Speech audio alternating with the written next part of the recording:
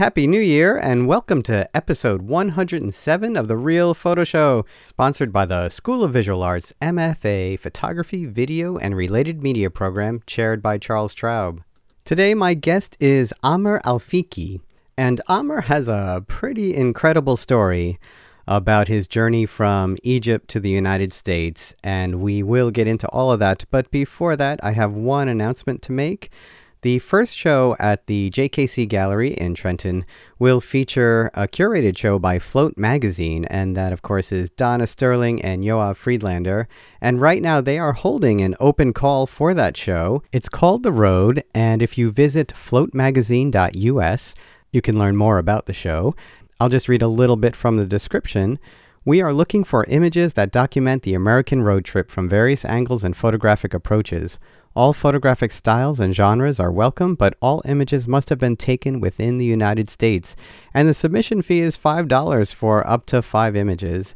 The only thing is the deadline is coming up soon, and that is January 17th. So check it out, floatmagazine.us. All right, so Amer Alfiqui is an Egyptian award-winning documentary photographer and filmmaker based in New York City. He was studying medicine when the Egyptian Revolution began, and working as a medic during the uprising, Amer was accused of aiding the enemy and ended up serving time in jail on several occasions. He was not allowed to complete his degree in medicine and had to flee Egypt and leave his family in order to avoid more potential prison time. During this transition from Egypt to the United States, Amer began using his phone to document his life, and that work became a visual diary that was published by the New York Times Lens blog in 2016. Since then, Amer has participated in many workshops and internships in the photojournalism world and has done work for many of the major news outlets. Amer's work documenting the Muslim American experience in the United States has been featured in the New York Times, Reuters, Time, The Guardian, The Atlantic, Huffington Post, and other major international publications. He is currently a frequent contributor to the New York Times and Reuters. And I'll just read from his bio a little bit, because he actually has a pretty extensive bio. Amer's work has been displayed in major international festivals such as Photoville. In 2017, he was selected to participate in the New York Times Portfolio Review, Eddie Adams Workshop, and the Missouri Photo Workshop. Besides his work as a photojournalist, Amer was a photo intern at the Magnum Foundation and also worked as a teacher's assistant with Fred Richin, the former dean of the International Center of Photography School, and James Estrin, senior staff photographer and co-editor of the New York Times Lens. He received his Master's of Arts in Journalism from the Craig Newmark Graduate School of Journalism at CUNY, and he recently finished his internship at National Public Radio in Washington, D.C. So let me just thank Nicole Crane for putting Amer and I together for this episode. Nicole has become one of my best bookers for the show. Thank you, Nicole. And you should follow her at Nicole_Crane on Instagram. Also, you should follow Everyday Rural America, which Nicole founded. And also, thanks to Amer for making time for me, because I know he was running back and forth between Philadelphia and New York while he was searching for a more permanent residence. And thank you all for such a great year last year. Of course, always thanks for listening. Enjoy the show, and we will talk soon.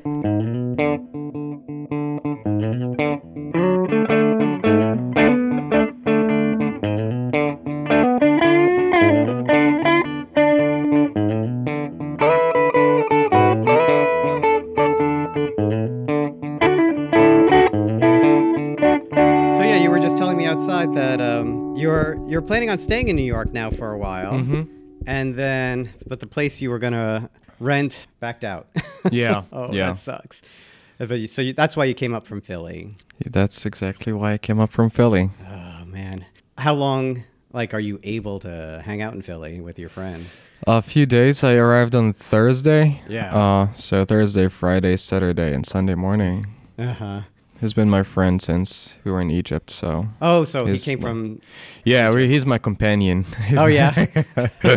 Was he a medic? No, he's an environmentalist.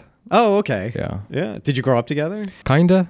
We went together to the same high school. We weren't close at that point, but when the revolution happened, we got closer, and then we ended up here, both kind of exiled, so... Right. And obviously we want to talk about that. And I just mentioned something that maybe people don't know. You started out your career in medicine. Yeah. Yeah, you studied medicine. I studied medicine for 6 years. Are you doctor? What's your qualification? So what happened is I spent 6 years in medical school in Alexandria, Egypt, and 3 days before my final surgery exam, the dean called me into his office to tell me that I was banned from doing my exam. What? They kind of didn't like what I was doing. They were supporting the regime. And he was like, "Oh, you were in prison." I was like, "Yeah, because I was a medic. I wasn't doing anything else, and you know that." And then he kind of like smirked at me, and he was like, "You know why you're being banned from doing your exam?" Oh, so your medical career started before the overthrow, and continued through it, and then you acted as a medic during the riots. I was on my 3rd year in medical school. And because you were seen as aiding the enemy, you got kicked out of school. Yeah. Wow. Yeah. Wow. So, that's basically what happened. I had the U.S. Visa, and my family. I didn't have any intention to come to the U.S., and the only reason I got the U.S. Visa was just my friends were applying, and they thought I spoke better English than theirs, so they were like, "Why don't you come with us and do the interview on our behalf?" And I was like, "Okay." So if you were their translator, if you're paying for my fees, like my application fees and my transportation, I'm okay. Yeah, I can do that for you guys. And then we got the U.S. visa. I think they all ended up in the U.S. at some point. Okay. One in Ohio, one in Wisconsin, one in Florida. Right. So this was all part of Arab Spring, right? Yeah, they were all like upper middle class, upper middle class students who studied pharmacy, engineering, medicine, environmental science, different things, and they participated in something as huge as the Egyptian Revolution. Right.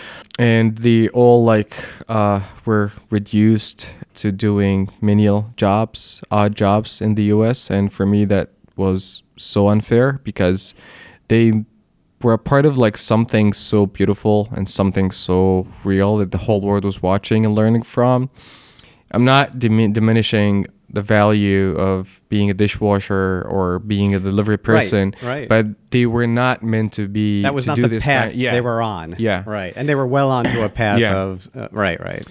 So I thought that was unfair. I didn't have much resources, so I only had an iPhone. So I started documenting our journey, and I remember telling one of my friends when he saw like me taking pictures all the time. I said, "Listen, dude, like I think we're gonna need these pictures in 10 years because everybody's talking about what happened in Egypt, but no one is talking about what happened to us after we were kicked out of our own country." And they were supportive, so I kept on like taking pictures on my iPhone until I moved to New York in 2015. And by the end of 2016 I met with Jim Estrin from the New York Times, and when he saw the story he thought it was like worth publishing. And that when my career in photojournalism and documentary photography took off. It was basically it was not a career you planned at all. It was not. No. It was not at all. Yeah. I've never, like, if you ask me like 6 years ago, like 7 years ago, I never seen myself being a photojournalist or I didn't really like being a doctor, and the reason I did it is because I wanted to make my parents happy. That was the only reason. The classic story. Yeah.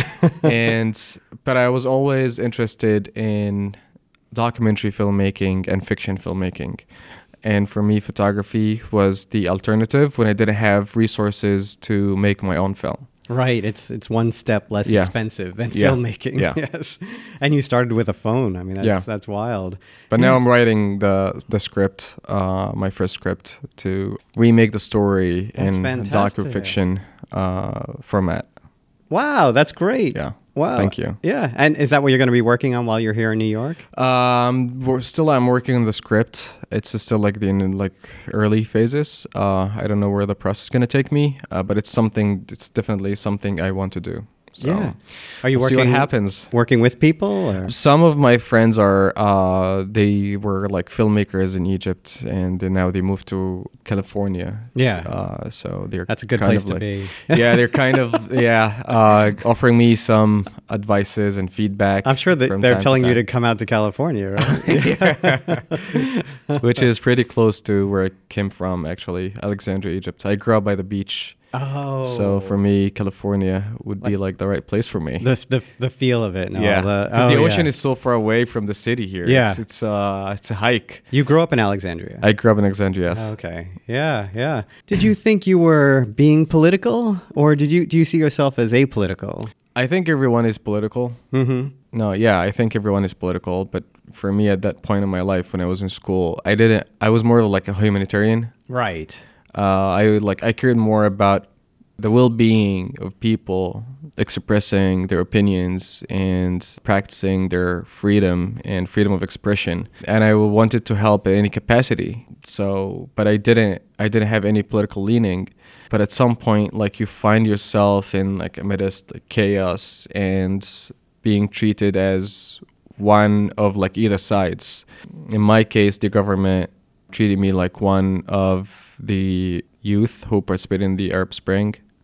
And also the Arab Spring is actually like a soft definition of what was happening. Like my generation would prefer the Egyptian Revolution because the Arab Spring doesn't really does justice to all these people who were killed. Oh, okay. So yeah, because it's almost like too light a term. Yeah, it doesn't really describe what was happening. It was it's a full-on like revolution. Yeah, you had a full-on revolution. Yeah. Right. Not a handing out daisies to make peace, right? Yeah. Yes. Yeah. I mean that's a pretty interesting story. And then what did your folks do in Alexandria? How were you raised? So my dad is an English teacher. My mom, she was a housewife. My brother is an accountant. Oh, okay. Yeah. And I have like a little sister. She's still in high school. And still in Egypt? Between Egypt and UAE. Oh, okay. Yeah. She goes to school in the UAE? Yeah. Like I was born in Kuwait, but I spent most of my life in Egypt. Oh, okay. So like we grew up kind of like traveling around Gulf countries, between Gulf countries and Egypt. Was that your father's work? Or? Yeah. So he was at different universities or different colleges? Or? Yeah, he was teaching English in Kuwait, and then after the Gulf War started, he moved back to Alexandria. Oh, okay. Yeah. You say, when I was reading your bio, it says you're based in New York now. Yeah. And you can't go back right now, right? To Egypt? Yeah. No, I cannot. Do you have that desire? I mean, do you see yourself? All the time. Yeah. I miss home every single moment of my life. It's hard. Like, can you imagine yourself like visiting Egypt for a couple of weeks and then you figure out that you cannot go back to your home, the United States, and you get stuck in Egypt for more than 5 years? It wasn't planned. I was not prepared. I didn't even say bye to my family in a proper way. So that was hard, and it's still hard. And for me, most of my experience in the U.S. away from home was actually like more intense than my experience in prison. It affected me big time, and it kind of like shaped the person I become and the kind of work I want to do. But still, I'm still grateful to the experience, to everything that happened. It was eye-opening. It was very enlightening for me. Now I feel like I kind of belong to both worlds. I'm Egyptian. Yeah. I'm Mediterranean. I'm North African. I'm Muslim. I'm Arab. I cannot deny all these parts of me. And I'm also kind of New Yorker because everybody is... Yeah. And we're all immigrants here. So right. I appreciate and embrace the New York culture as well. Mm-hmm. So for me, these are all like parts of me at this point. How long were you in prison? Well, I got arrested 9 times. Oh, wow. Yeah, 9 times. And I would spend like from a few hours to like up to a few days. So like jail might be the right word. But in 2012, there was a huge case against me and a couple of my friends. And they fabricated like a whole thing against all of us, and it's the main reason why I cannot go back home now, because if I go to Egypt tomorrow, I will be arrested at Cairo airport and I will be sent to jail until I see a judge, and the judge will say like, you missed your trial. Oh. So oh yeah, I'm going to be in big trouble. Yeah, in their eyes you're a fugitive. Yeah. But it's also like, it's also nice that I sometimes get to see my family in different parts of the world. Mm-hmm. So I kind of like think that adds to our experience as family, and like we bond in different levels. Yeah. It's not like you're just like, you come home from being away for a long time and just like being like in your own place, but also like we're exploring different things and different cultures and see new people that we're seeing each other at the same time. So for me, I think that's super cool. Right. Yeah. I embrace it. Your work deals with identity. A good part of your work deals with identity. And you talk about your Arabness and your Muslimness. And you have a quote from The Psychology of Hatred. When I first arrived to the U.S., my attempt to become invisible was unsuccessful. As someone who was not particularly religious, my experiences throughout the U.S. constantly reminded me of my Muslimness and Arabness. Whether I liked it or not, in the American collective mind, I belonged to a larger group that I wasn't particularly aware of.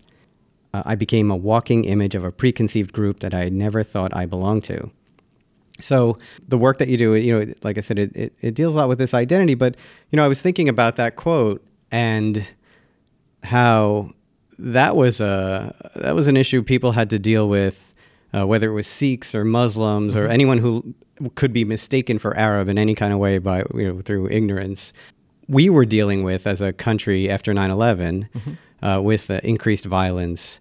We were already at a heightened level, right, of people having to deal with their identity and people feeling not safe because they might be mistaken for Muslim or they are Muslim, right, and being accused of things. And now we're on another level built on top of that level, right, of people being afraid, of immigrants being afraid, of people fearing for deportation. You were here just before this new level of what we have under Trump, but now you're here also again, during that. And, has that changed the work? Do you see it showing up in your work? I think so. And how you feel personally. Because I'm experiencing all these things firsthand in my daily life, right? Even in places you might not even imagine that these things would happen. So it's a part of my reality. And when I think about the work I want to do, it's always inspired from my reality, and my reality influenced the work I want to do, because I think we as photographers, we usually look for answers for ourselves before we're able to provide answers to our viewers or our audiences. And I think every work any photographer does is kind of personal. So for me, that ignited the desire inside me to pursue this kind of work. And I think like now everything, not only in the US, but all over the world, everything is about identity. If you like in the Arab region, people talk about their Arabness and their identity and their culture, and that like it's involved in politics, it's involved in economy, it's involved in everything, like every single aspect of our lives. Arts, photography. Yeah, absolutely. Yep. Same in the United States, and same in Europe, same in Africa, different parts of Africa, same in different parts of Asia. It's like all over the world. It's the world we live in now. And identity can be religious, can be sexual, can be cultural, can be so many things. But for me, like I grew up in a country or in a society where like religion was something like very important for all of us. So for me, I still like cannot escape it. Like when I'm in the US, people see me as a Muslim, so that gives them like they treat me in a very specific way, or like they see me in a specific way. So for me, it was like, why are they treating me like that? I'm not particular. Like when I came here, I was agnostic. Right. Like I believed in God and the way I grew up believing in Allah, but I wasn't particularly practicing any Muslim rituals but people started like treating me as I was like related to a bigger group of people. And for me, that kind of involuntarily pushed me to be a part of these communities, because when you're on your own by yourself, you usually try to find people who look like you, who share the same culture, same faith, or something like that. And when I started blending in with these communities, a very personal religious journey started until I was able to redefine myself as Muslim, and I kind of reclaimed my faith. Did you grow up more religious with your family? My family are not Orthodox per se, but they would pray 5 times a day. They would fast Ramadan. Right.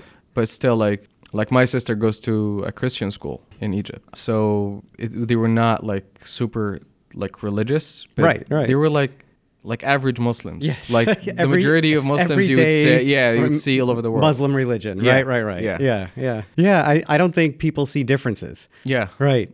If you're praying and you're a Muslim, you're a Muslim. I mean, it's all the Quran and Sharia law, right? Law. Yeah. Like everybody. Yeah. I mean, like even in Egypt, like if you take Egypt, for example, like we don't really practice Sharia law in our courts, or even like this idea of like if you go to Egypt and say like Sharia law, people is like, huh, what are you talking about? Like, but they still embrace their religious cultures, both like Muslim and Christian, and at some point Jewish culture. Exactly. But yeah. So then, your first story is the story of you covering the uprising or your experience of the uprising. So the first story that was published in New York Times Lens was Northern Lights. Oh, okay.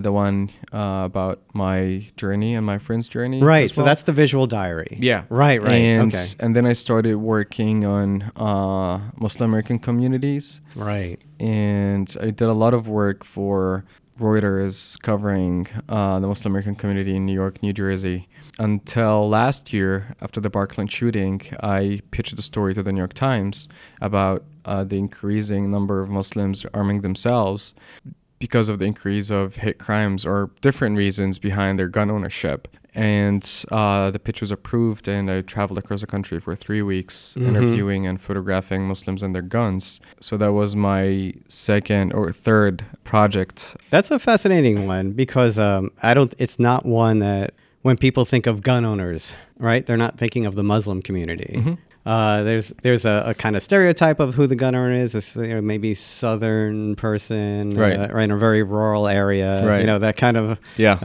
people talk about the Second Amendment, they talk about the right to own a gun and all. Right. I don't think people are thinking of Muslims.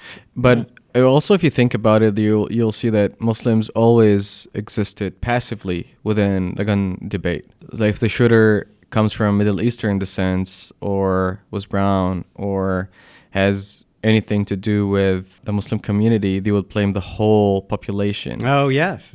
And also, when I talk to people like non-Muslim Americans, a part of what they own guns is because they want to fight terrorism and protect themselves and their families. And when you ask them about what do you mean by terrorism, they usually talk about Muslims or brown people for the most part. So that was like the main reason I wanted to not expose, but like pass the mic to a different group of people who have always existed within the gun debate passively, in a very passive manner. But not being heard, you mean? Yeah. Yeah. That's interesting. What did you learn? I learned a lot. So many, some of them were kind of like embracing their American identity and take pride in their guns and their Second Amendment rights. Some of them got involved with guns because of like they grew up like playing video games. Some of them were subjected to hate crimes or potential hate crimes, to be precise. Some of them are like they receive death threats. So like Hassan Shibli, chief director of CARE Florida in Tampa, became a handgun owner reluctantly. And it was a big group of people, very diverse, come from different cultures, different backgrounds. I also made sure to include Muslim converts because they usually don't exist in our discussion when we talk about Muslim Americans or Muslims in the United States. We usually talk about Muslims who come from the Middle East or the Arab region. And funny enough that Arab Muslims are not the majority of Muslims in the U.S. Until recently, as far as I remember, African American Muslims were the majority, and then Southeast Asian Muslims, and then Arab Muslims. Oh, wow. And then the majority of Arabs in the United States, as far as I remember, are Christian Arabs, and they're not Muslim Arabs. Huh. And of course, there was a strong Coptic Christian culture in Egypt. Yeah. Right, yeah. And of course, when you're also thinking back to the Civil Rights era, it was the Black Panthers who were associated with arming themselves to protect themselves, right? Huh. And then I did a story on enforced disappearance in Egypt for NPR. That was that was a story about a single family? Yeah. And a mother who had disappeared? She's still in prison. Like now we know and she's in prison, but we don't know like what charges she's facing, or she's not like facing a fair trial. And her daughter Jihad, she's still like trying to advocate on her mother's behalf. So because I experienced like enforced disappearance firsthand, sometimes I would be like kidnapped and I wouldn't know like where I was, where you're gonna end up. Yeah. When I heard of that Jihad and her husband Abdullah Shami, who works for Al Jazeera, were visiting DC, I thought it was a very important story to tell and introduce this story to American audiences so they can also understand the relationship between the White House and the Egyptian government. Did you propose that story, or Oh, you did. Yeah. Okay. Is that mostly how your stories have gone so far? I usually pitch my stories, and that's basically how I fund. Yes. Yeah. Well, you talked about also working at a deli or a bagel store. I did. Like I worked like I worked like all the typical air quotes like immigrant jobs. Yeah. So from like washing dishes to delivering food to working halal food carts. Well, you haven't done Uber yet? Not yet. So I sponsored a friend of mine, Samir, from Bethlehem, to come live here. And if he started as he started in restaurants and then taxi driver, and now he's an Uber driver. Yeah. That's like a very typical immigrant route. Living the dream. Yeah. Yeah. So the one story I couldn't really figure out what was going on because it requires a password is the country's unwanted children. Yeah, it's a bigger version. It's a longer version of Psychology of Hatred. Oh, okay. So that's was my thesis in grad school. Where'd you go to grad school? CUNY Journalism School. Oh, so that's what you were doing here? Yeah. Okay. Yeah. Yeah, in 2017, but late 2016, I applied for the master's program at CUNY School of Journalism, and they made an exception for me because I don't have a bachelor's degree, and it's a master's program, and they were so supportive. And that's great. Yeah, I ended up doing my master's in journalism and international reporting, and I graduated in December. Oh, congratulations. Thank you. Wow. Yeah. Well, that's the other thing I wanted to bring up. All of this is relatively new for you. Yeah. Right? I mean, like the whole thing started almost like 2 years, 2 years ago, 2 years and a half. So yeah, I'm like, I realized that I'm still young in this industry. And You're doing very well. I have a lot to learn. Yeah. And yeah. Do you imagine yourself... so, we were talking about identity before, and it can cut both ways in some ways. Like, you would want to be the person to be called to do a story that deals with Muslim identity because that's important to you, but you also wouldn't want to be the person called on a story about Muslims because people see you as Muslim. Right? Yeah, right. I think I'm fine with both for different reasons. I want to be called to do a story on Muslim Americans or Muslims or Arabs or North Africans because I'm native to the culture and I understand the nuances and how vulnerable these communities could be, and I know how to navigate my way and do the best I can to tell the story as it is, not as it appeals to Western audiences. And I don't want to be also, on the other hand, I don't want to be the person who's being called to do a story on Muslim Americans because I'm Muslim, because at some point I think I also can offer a fresh perspective to different stories. Yeah, you'll have all the tools, all the journalism skills. But I think, let me put this right. I don't think I would ever cover a different community than mine unless I do my homework.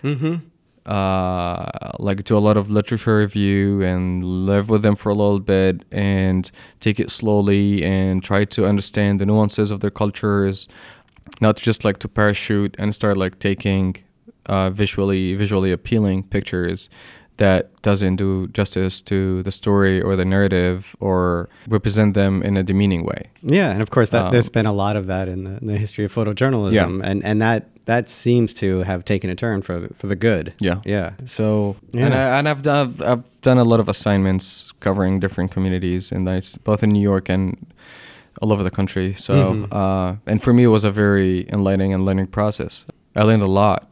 Like the last story I did for the Associated Press was about food injustice in inner city Chicago. And I spent almost a month in Englewood, Chicago, hanging out with folks from the Black community there and Latin American community.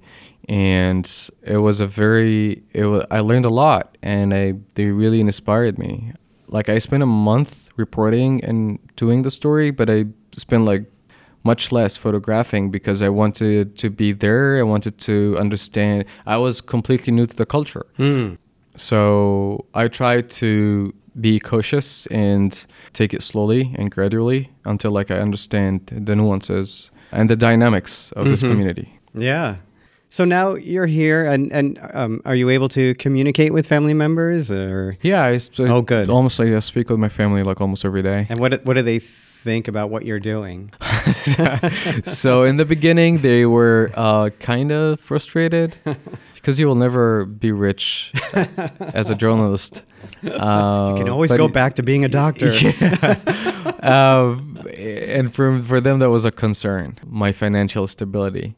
But like now, whenever like I publish a story or get any kind of recognition, they would like call me in FaceTime and tell me like how proud they are, which makes me so happy, to be honest. Yeah, so like now they're being so supportive, and it warms my heart. That's really nice. What does your brother do? Did you mention that? He lives in Abu Dhabi, UAE. Oh, okay. Yeah. What does he do? He works for Zara, the clothing company. Oh, okay. Yeah. And so now you're here and you're set up. You're working, towards getting set up here and being based here for as long as it takes. And you want to continue to propose work and projects and then start this docudrama series. Yeah, but now I'm working on a project on Islam in American prisons. Oh, you are? Okay. So I'm trying to explore the Muslim population inside American prisons, why some of them convert to Islam, how they navigate their lives after they go out of prison. What does that mean for them, for their families, for the Muslim community? Are they fully accepted? Are they not? So these are all questions I'm trying to find answers for. And that crosses into other lines of stories, right? With the privatization of prisons and the justice system and jury selections and all kinds of things, right? Yeah. And race, because the majority are African Americans. So it's the project I'm working on right now. Oh, interesting. Is that something that you've already proposed, or just you're working on it? Yeah, I proposed to... you don't have to say who. Let's just like when it comes out. Right. Who knows? That could change. Yeah. And I'll continue like doing work on the Muslim American community for the next 2 years at least. Oh, okay. Why 2 years? It's like a sneak peek, but I'm trying to put my work on the Muslim community in a book. Oh, okay. And now I'm working with Ed Kashi and Jim Zestrin. Nice. On curating the book and getting it done. That's great. Oh, that's fantastic. Yeah. And you were just at Photoville. Yeah. What were you presenting there? No, I didn't have work displayed this year. Okay. But also like in 2017 after my story was published in Lens, so many good things happened to me. Like I got my first assignment from Time magazine in January 2017. I got accepted at CUNY, admitted at CUNY J School. I did the New York Times portfolio review, and when I did the New York Times portfolio review, I met with Idris Latif from Reuters, and he put me on work like funny enough, I was homeless at the time. Wow. Yeah, that's for hysterical. Me, yeah. And then I was selected to present my work at Photoville. I did Eddie Adams photo workshop. I did Missouri photo workshop. I did some exhibitions in the Netherlands, Australia. Yeah, so 2017 actually was a really good year for me. Yeah, things started to really take off. And you have quite a nice bio, on your website, and people should check that out. And you're also a writer. I prefer to report and write my own stories. Yeah. Because when you spend more time, like photographers usually spend more time with their subjects than most reporters. And this kind of observation that you have as a photographer allows you to have like deeper insight to the story. So for me, it's just like a personal preference. I'm completely fine with working with reporters. I worked with a lot of reporters on different stories, but when it comes to a story that I want to do, I prefer to write it myself. The piece on gun ownership for the New York Times, you co-authored with Adil Hassan? Yeah, I reported the story and Adil helped write the story. Was writing always an interest of yours as well? Fiction. Oh, was it? Fiction and maybe like poetry in Arabic, not in English. But yeah, I like writing, but I'm more of like a visual person. So that's why I love poetry, for example, because it's so visual. It is very visual. Yeah. And so that creative desire you had predated going to medical school, which you mentioned before, right? It actually started middle school and high school. What were you doing then? I used to read a lot of fiction, and in high school I started like reading nonfiction, and also like, I don't know, but growing up in the Middle East in 90s and early 2000s, we were always like watching the news and what was happening in Iraq and Palestine and Sudan, all over like neighboring countries. I found myself like attracted to storytelling until like I was introduced to cinema, and for me like that was like fascinating. A lot of pictures, a lot of moving pictures, and for me that was how would someone do something like that. But I always like also like had interest in photography and like lights and colors and human emotions, and like when someone is sad, like why do they look sad, like why is it like a universal language too? So for me that was kind of a way of communicating even with people that I don't speak the language. And I remember one day we were having like we're doing a play at school, and during the rehearsals I took a camera. I think it was a Fuji camera. Digital? No, it was a film camera. Oh, okay. And I saw like taking pictures of the rehearsals, and I took the pictures home, and I was trying to play with the narrative. It was just like fascinating for me that how like I still have everything preserved in like pieces of paper, and I can like just play with the narrative. And so for me that was so fascinating. Did you actually take a photography class in high school? No, I didn't. Were you in theater? I used to do a lot of acting and writing for theater, but not photography. Yeah. Did you end up ever taking a formal photography class in the journalism school? Or? Not really. The only photography class I did at CUNY was a photo editing class or advanced photo class with James Estrin. But yeah, beside like Eddie Adams and Missouri Photo Workshop, and now I'm doing the Anderson Ranch advanced program with Ed Kashi and Jim Estrin. No, these are like the only... Yeah, so you kind of jumped into advanced classes. Yeah. So you taught yourself all the basics. Yeah, basically. Okay. Yeah. Were there photographers in particular that you were looking at, or was it just pictures? So when I was on the front line during the Egyptian Revolution, I would see photographers risk their lives to document the truth. And for me, that was crazy. That was, wow. Like why would someone risk their life to do something like that? I didn't even know what photojournalism was until like I went home and I started like Googling pictures wars. Wow. Pictures conflicts, pictures revolutions. And I would see like a lot of pictures that was so real. They felt so real. And that's how I was introduced to photojournalism. Wow. Yeah. I mean, you saw it firsthand. Yeah. Yeah. And then I started like researching and finding all these pictures, and I was like, okay, that's something I definitely want to do at some point in my life. But I didn't go further. Yeah. Did that revelation also make you nervous in a way? Like, that's a big change. Sometimes. Yeah. But now, when I define myself, photography is a part of me. That's how I view the world, and that's how I communicate. So yeah, and like now I'm just like, I embrace it, and I feel like it's a part of who I am. The prison story, are you self-funded? Are you traveling around on your own dime? No, not. Oh, good. No. I pitched the story to an outlet, and they approved it. So once I start like doing the actual work, they're going to fund my trips. That's great. Yeah. Do you know how many prisons or anything like that? I'm still trying to get access to some prisons. Yeah. Which is like a little hard. So we'll see what happens. Yeah. And once you do get set up in New York, and good luck, and if anyone knows of a affordable apartment, that would be great. Yes, just contact the show. I'll pass it along, or visit the website. And yeah. It's a part of our New York experience, which is. we at some point we kind of praise. Right, that's right. Yeah, but yeah, once you get set up, then you'll have that base, and you work on the prison, and then work on this movie, which is diaristic in a sense. Yeah. Well, I mean, that's really exciting to think about. I mean, do you see it as kind of feature movie, or? Yeah, it's going to be a feature film. That's great. Yeah. Thank you. And thank you for making the time to come in. I know Thank you for having me. It's kind of crazy. Yeah. Thank you for having me. Trying to figure out how to get together and where you were coming from and everything else.